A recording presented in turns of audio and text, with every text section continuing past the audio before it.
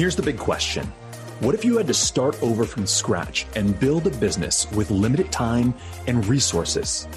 Maybe the economy just pulled the rug out from under you, or you're in a business that's underperforming or a career that's going nowhere. How would you flip the switch to go from where you're at to where you want to go? A profitable business that supports your family and allows you to live the life you were meant to live. My name is Jason Liu, and each week I'm going to bring you guests that are further down the road while documenting my own journey. Welcome to the business of feeling good.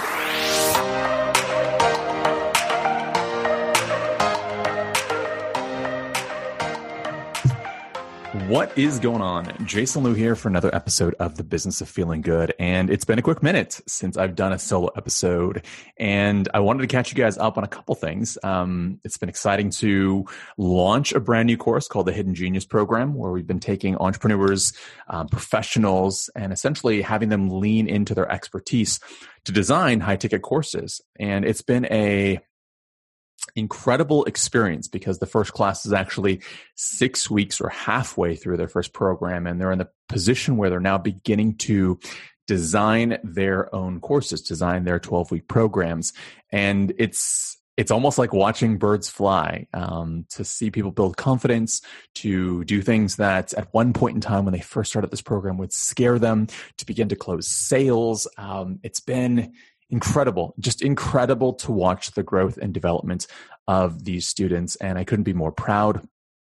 And then I've been heavily investing into coaches and courses. And we actually just wrapped Project Limitless, which is Nick Paggs, which I believe is episode 35. You guys can go back and look, but he's an incredible coach, mindset coach. And we wrapped up our 8-week course. And the funny part about wrapping this course up was on our last call, which was supposed to be a celebratory call, turned out it was supposed to be, it was actually his and his girlfriend's anniversary. And lo and behold, the person that actually ended up introducing them a year prior, almost to the exact minute, 40 minutes prior, a year earlier, was Lewis Howes. And they were both at the Summit of Greatness. And by happenstance and by magical coincidence, Lewis actually ended up on the call with 16 of us to congratulate the two of them, but then spent an hour and a half answering every question you could possibly imagine, and incredibly generous with his time. And I just wanted to share just a little bit about that experience of having a couple moments to ask questions, to have a couple moments to dive into the mind of an entrepreneur that, for a lot of us, when we look up, is making massive impact. He wrote The School of Greatness. His podcast just hit 1,000 episodes. And I think the incredible part about interviewing successful people, or people that have gone out there and climbed higher mountains, is to really take notice of their belief systems. And I'm a huge believer that we are the thoughts that we think. And that's very common in today's age of personal development and personal growth. But the more I invest into coaches, the more I recognize that when we come up against uncomfortable situations. So for me, I've been talking about, and maybe for you, I've been talking about launching a course now for years. It's probably been 2.5 years. And I've gotten to a certain point and always stopped, or gotten to a certain place and then said, well, I need to, I don't know how to do this, so I'm going to stop. And there was always this, I'm going to stop. And I think part of that process is recognizing that you get something. We all gain something by stopping. By stopping, it means that we don't have to go out into the world and launch our thing. It means that we don't have to go out there and get criticized. We don't have to go out there and figure out if our product is any good or not. It is the complete cop-out, and I only say that because that was me. And because of that, we never put our thing into the world. We never see if we're actually good enough to create it. And the beauty of having a coach is they can call you out on your BS. And when you have a community around that too, it really puts it in your face, because you see other people out there doing the thing you really want to go out there and do. And they're supporting you and cheering you on and all those great things when it comes to being a part of something.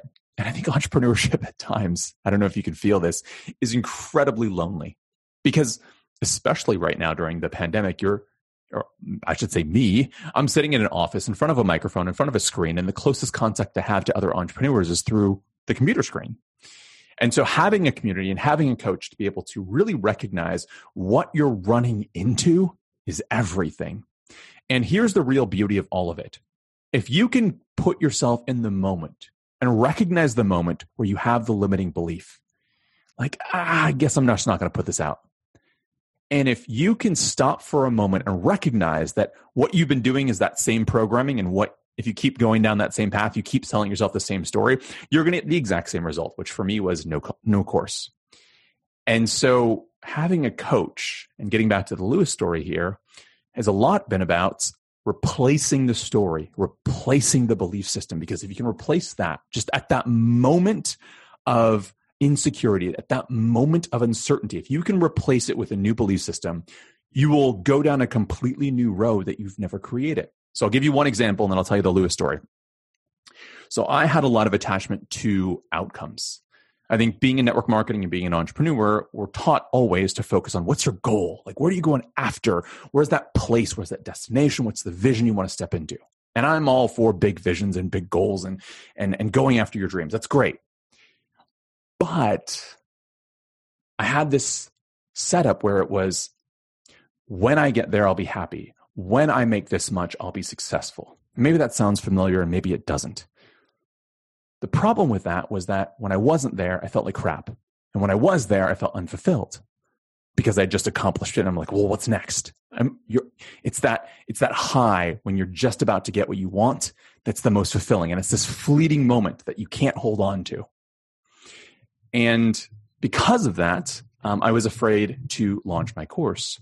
And one of the most powerful beliefs that came through, which I've talked about on this podcast already, was this idea of output versus outcome. The outcome was where I attached my self-worth.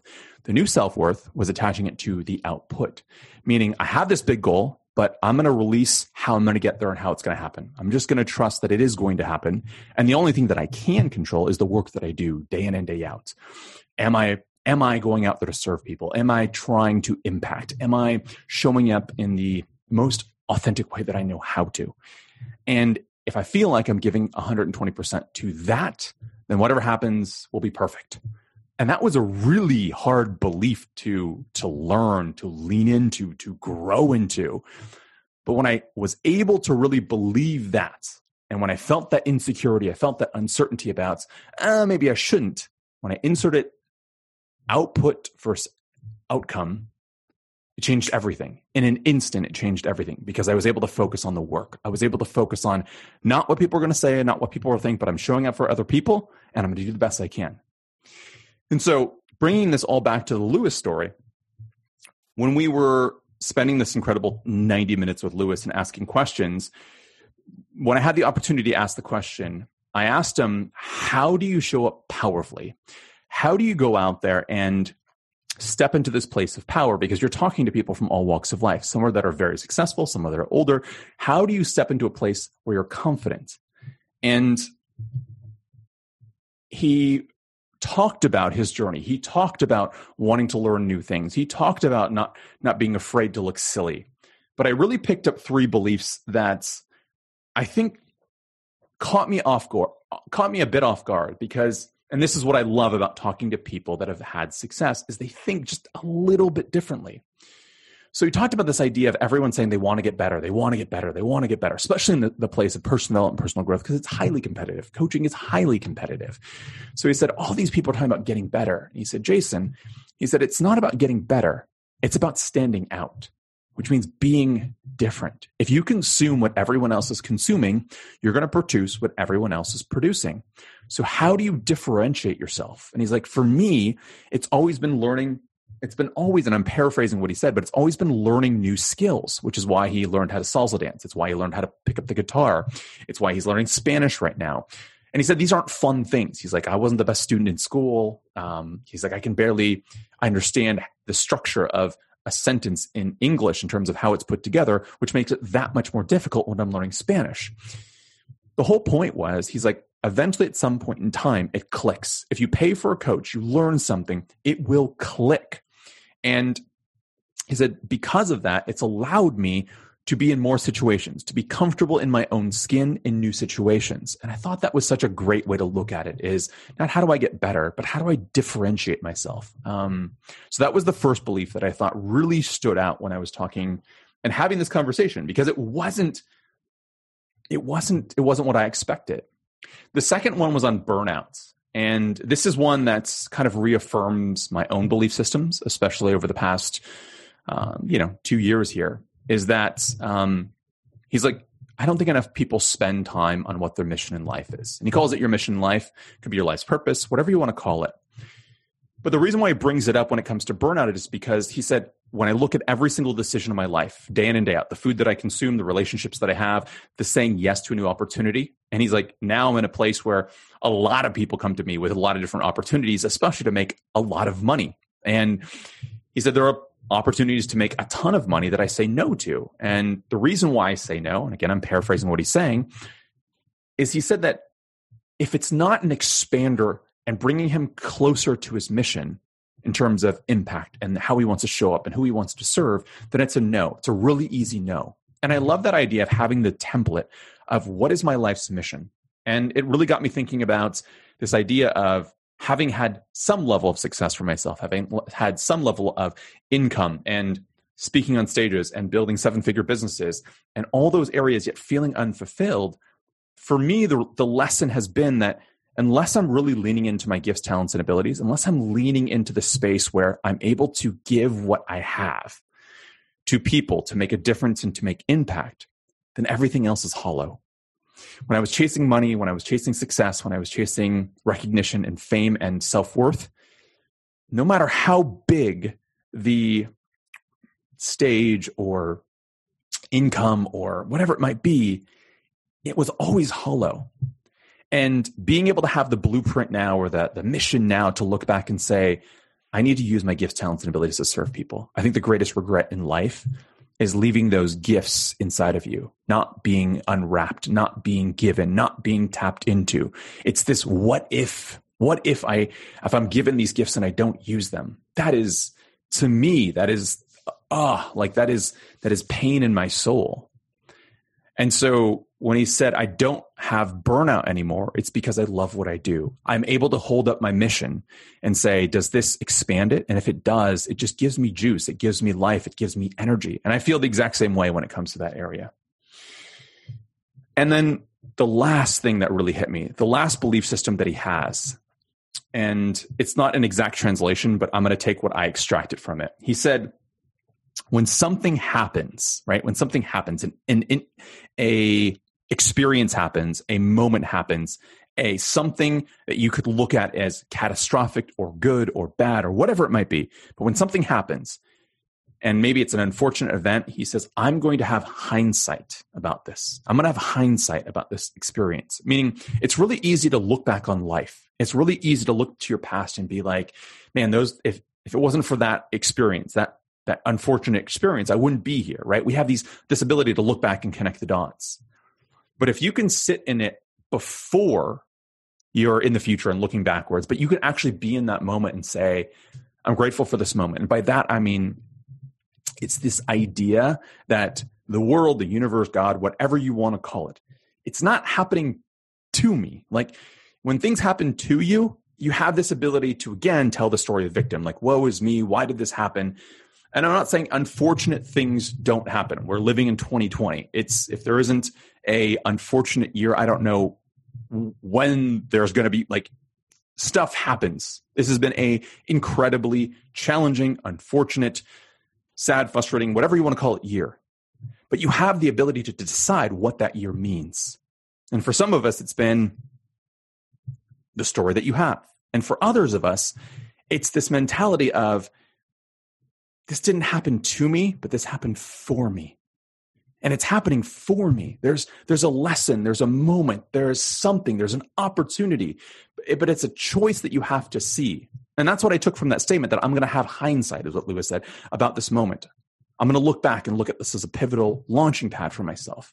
And it's such people can say, oh, that's just, you're looking through the life through, rose-colored glasses. Yes, but if you can have grace and you can surrender to the moment, not fight it, not play victim to it, not that something happened to me and I'm deserving of something, but that this moment is happening for me and there's something to learn, there are people to impact, there is someone to help, and that it's happening with me right now, It's an empowering statement, and it allows you to be in this moment where you become resourceful. You seek and look for the opportunity. And again, it brings you back to that place where when you come against limiting beliefs, when you come against a place where where you want to retract and run, like I was running from building this course, then it's really easy to play victim.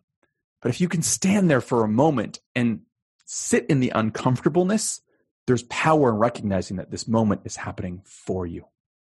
So today, if you're going to take anything away from today, I hope that you take a moment to just recognize, where are you running against your limiting beliefs? What are the moments that you're running from? And can you instead say, as opposed to saying, why is this happening to me? Why is this happening for me? I appreciate you guys. My name is Jason Liu. See you guys in the next episode. Cheers.